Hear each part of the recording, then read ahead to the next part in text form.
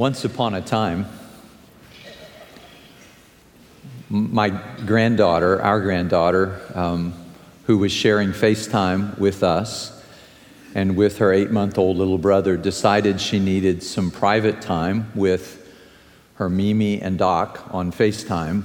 So she took the phone into her closet and closed the door, leaving her little brother outside, and opened a book and looked at the camera and said, "Once upon a time," as she opened the book. Whether the book started that way or not was immaterial, because even 2-year-olds know that's the way stories start. Once upon a time. For instance, once upon a time, I saw on Facebook, once upon a time, some cows and goats got loose in Brenham, Texas. This was just a week or so ago. I have a young friend whom I had the privilege of mentoring some years ago. His name is Ross Shelton. He posted this picture on Facebook, and this was an announcement to the community of Brenham. He said, sometimes when you're a small town pastor, you have to let people know cows and goats have gotten out. And if they're yours and you're looking for them, you can come to First Baptist Church of Brenham, because they found their way here. Preachers can make a sermon out of almost anything. But I was particularly captivated by this because once upon a time, I owned goats and a cow or two. I offered on Facebook some help if he needed me to come. He said, if it had been an individual cow, I would have called you to see if it were yours. So when I posted this picture on Facebook, one of you who has cows, Bob Falke, said, I can't be sure. I'm a good ways away. My ranch is a good ways away from Brenham. But Pastor, those look to me like holy cows. And so perhaps they were. And this made me wonder, where do cows go to get holy? And what do cows and goats know that perhaps we need to know if in fact they're finding their way to the house of God? Would you open your Bibles with me to a story? Sometime this week it occurred to me, we've been in principles long enough. It's time to get back to the stories, the beautiful stories. So for the next 4 weeks, the story of Ruth.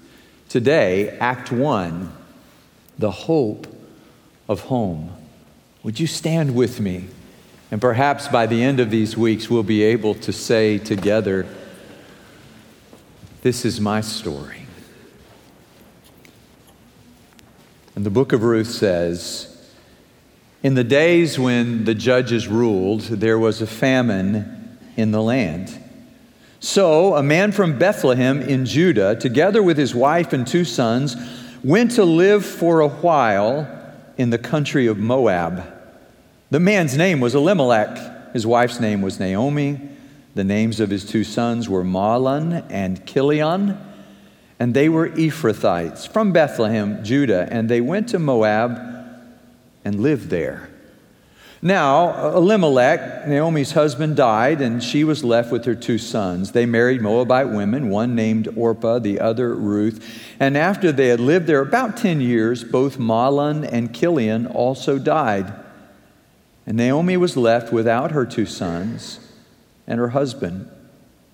When Naomi heard in Moab that the Lord had come to the aid of his people by providing food for them, she and her daughters-in-law prepared to return home from there.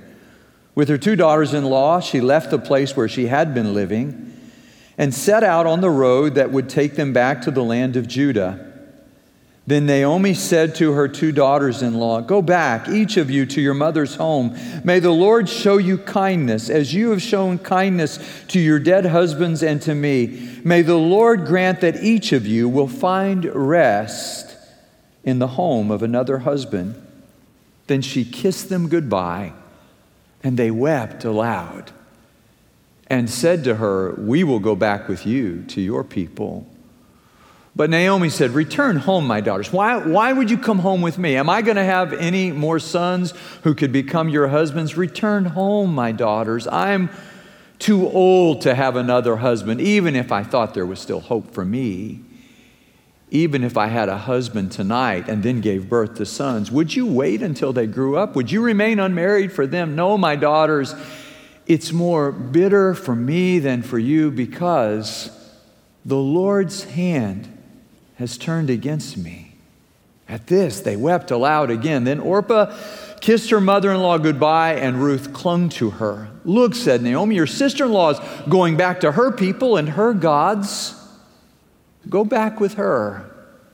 But Ruth replied, "Don't urge me to leave you or to turn back from you. Where you go, I will go. Where you stay, I will stay. Your people will be my people, and your God, my God. Where you die, I will die, and there I will be buried. May the Lord deal with me, be it ever so severely, if even death separates you and me." And when Naomi realized that Ruth was determined to go with her, she stopped urging her. So the two women went on until they came to Bethlehem. And when they arrived in Bethlehem, the whole town was stirred because of them. And the women exclaimed, "Can this be Naomi?" "Don't call me Naomi," she told them. "Call me Mara, because the Almighty has made my life very bitter. I went away full, but the Lord has brought me back empty. Why call me Naomi? The Lord has afflicted me. The Almighty has brought misfortune upon me." So Naomi returned from Moab, accompanied by Ruth the Moabite, her daughter-in-law, arriving in Bethlehem as the barley harvest was beginning. This is the word of the Lord. Please be seated.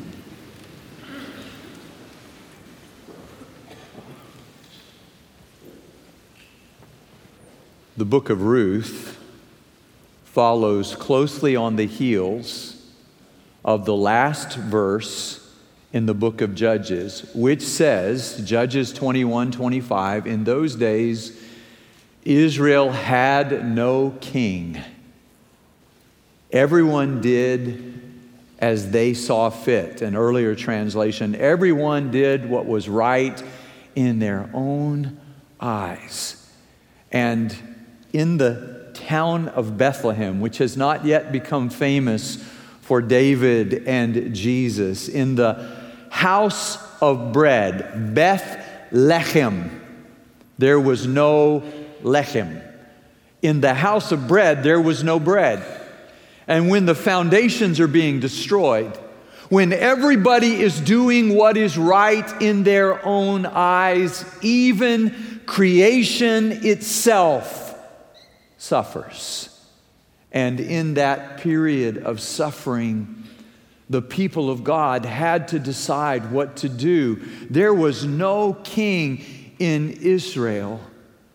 So Elimelech and Naomi and their two sons, Mahlon and Chilion, reversed the flow of the river Jordan, as it were. They go the wrong way.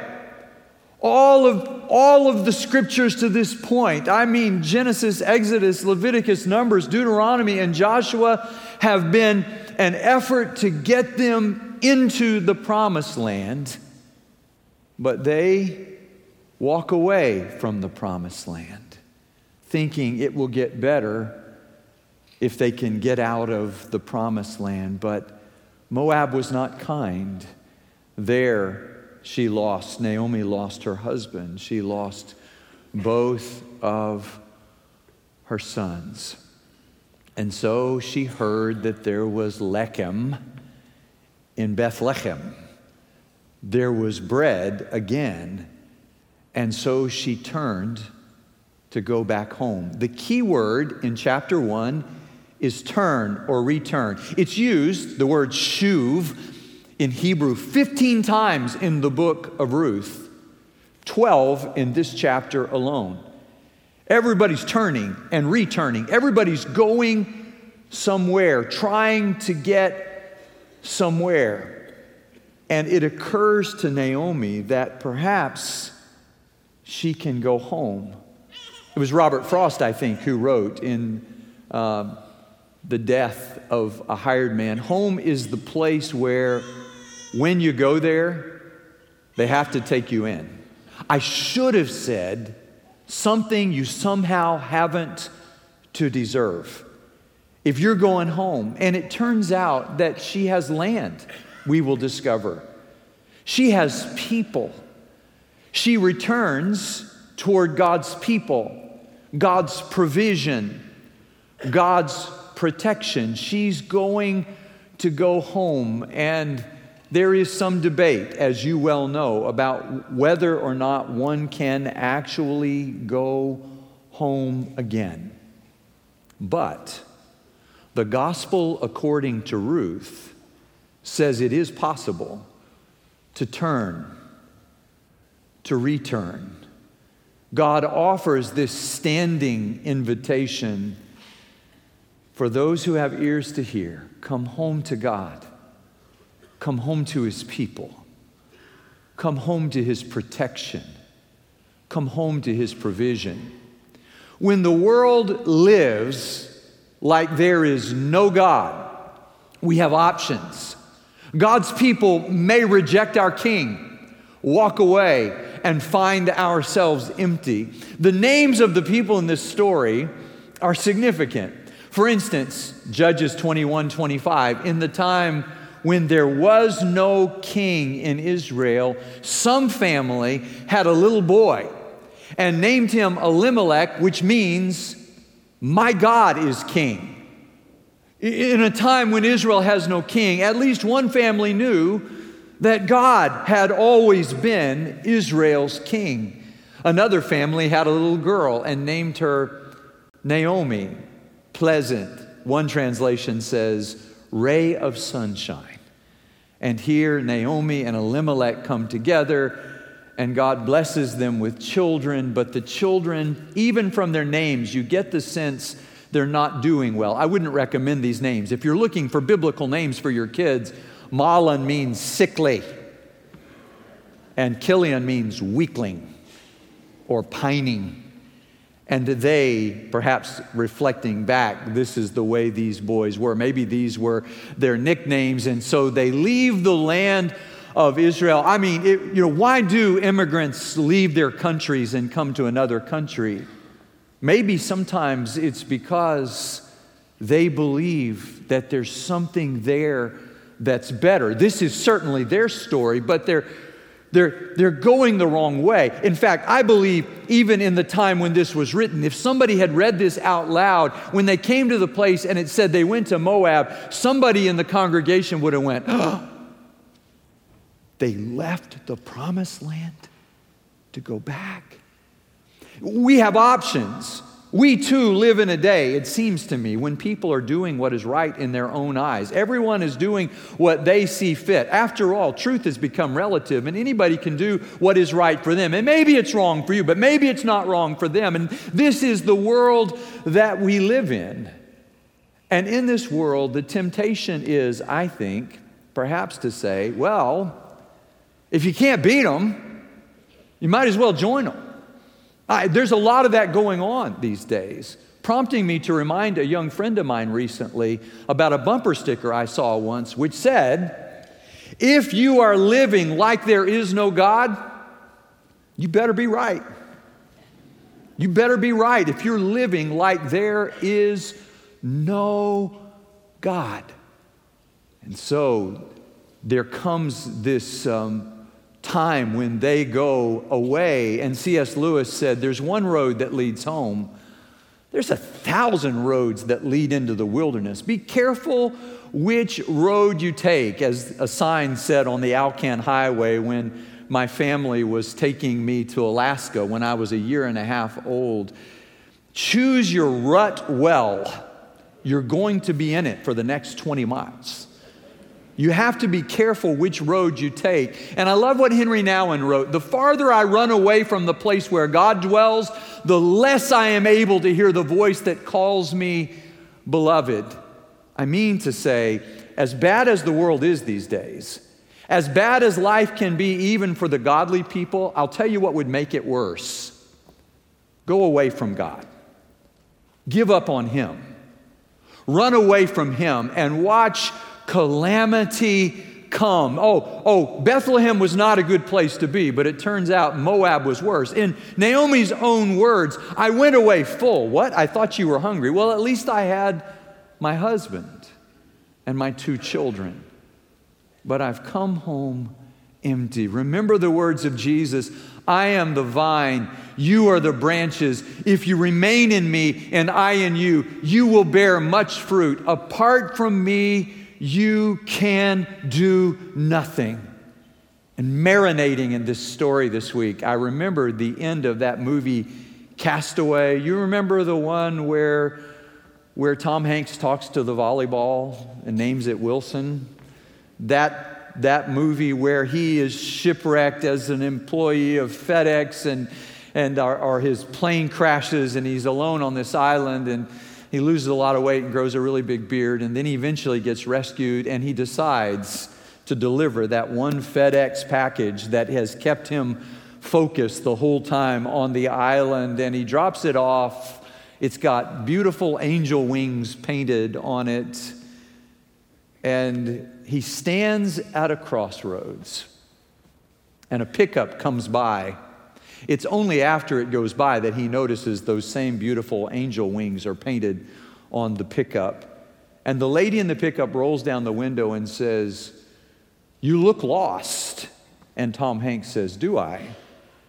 And she says, "Do you know where you're going?" And he looks in 4 different directions somewhere in West Texas and says, "I was just about to figure that out." Well, maybe you came to this place and in despair you look at the world and you say with Longfellow, there is no peace on earth. Which way can you go? When the foundations are being destroyed, what do the righteous do? But even in the worst times in our lives, if we look, we will see that God is still at work, that He's about to do something, that maybe it's time to turn in a different direction than we have been going. And it looks like everybody. In fact, there's at least 3 people who turn in this story. There is that magnificent moment when we realize when the world lives like there is no God, God's people may return to our King and find the fullness that we long for. For instance, Naomi returned to Bethlehem. But it's interesting. I don't want to diminish that she says, even if there were hope for me, like those disciples on the road to Emmaus, she has given up on hope. Her hope is in the past tense. Even if there were hope for me. I mean, she's headed home because she's heard that there's bread, but she can't get over the things that have happened to her. It's like the lady who was wearing the t-shirt one day that said, "Be nice to me.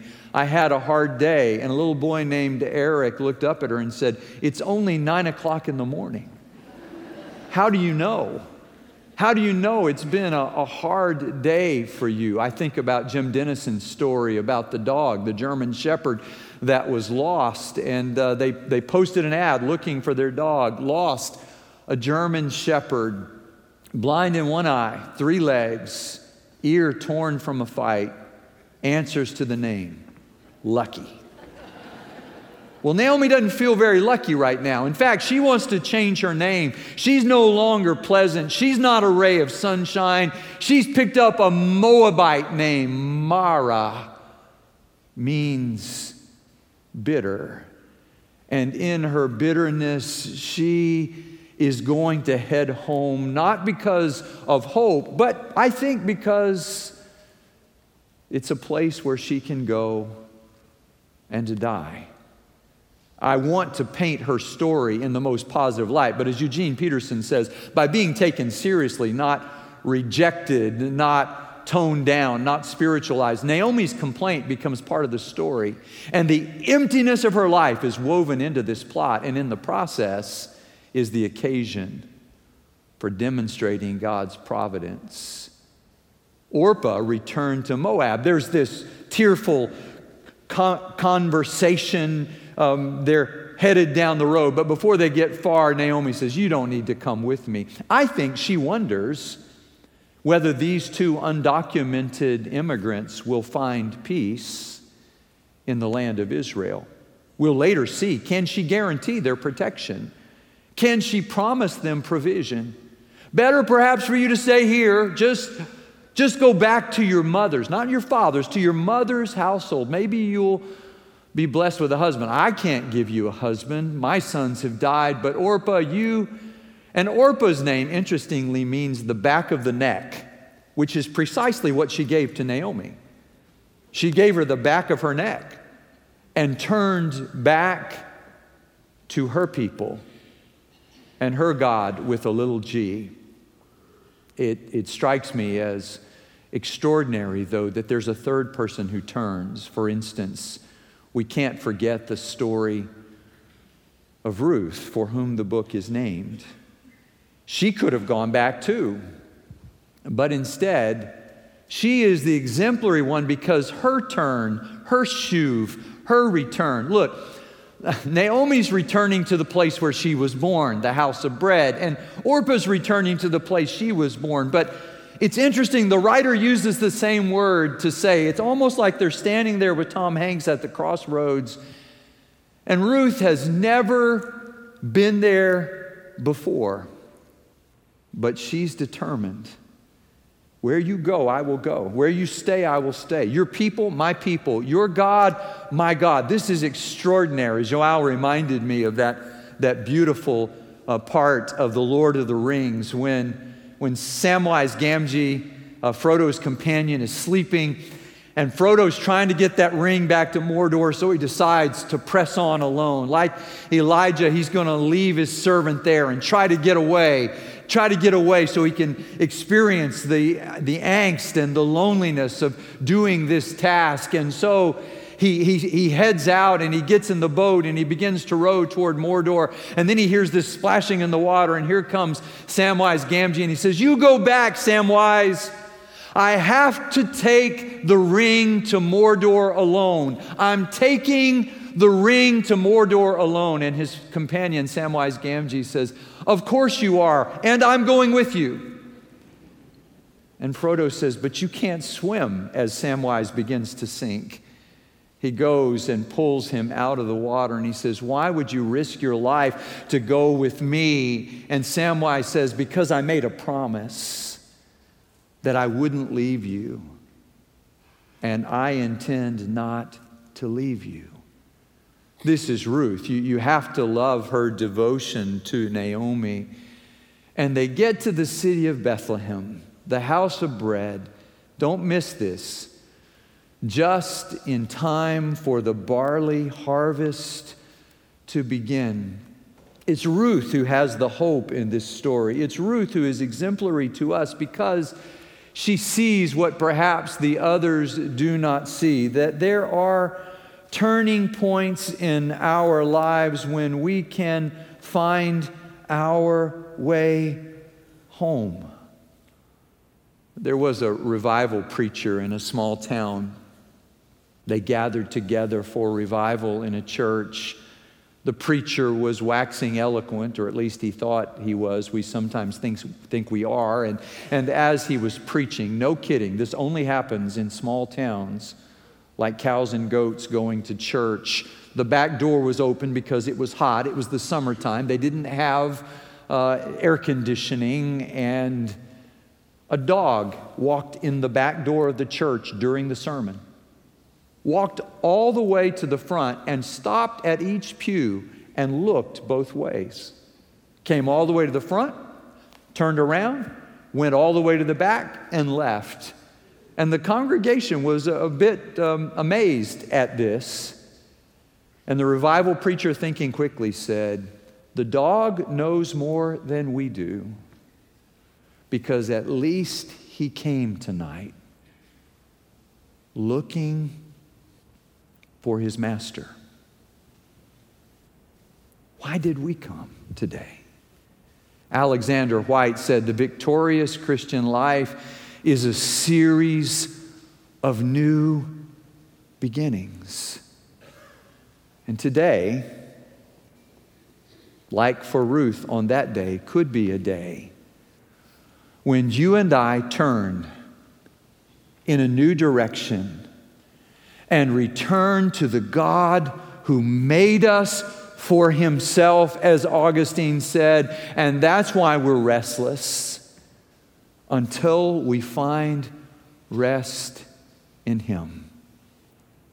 When I was a young preacher in Montana the summer after my freshman year, preaching revivals around the state, a friend of mine sent me an album by Ken Medema. And this blind composer and singer had taken the old Shaker hymn and put it to a tune. And the words of the song still ring in my heart. 'Tis a gift to be simple. 'Tis a gift to be free. 'Tis a gift to come down where one ought to be. And when we find ourselves in the place just right, it will be in the valley of love and delight. When true simplicity is gained, to bow and to bend, we will not be ashamed. To turn will be our delight, till by turning, we come round right. Where will you go? Come home. You who are weary, come home. Let's pray. Father, we thank you for your presence in this place, for your invitation to life. I pray today, Lord, that we would locate ourselves with your people under your protection, in your provision.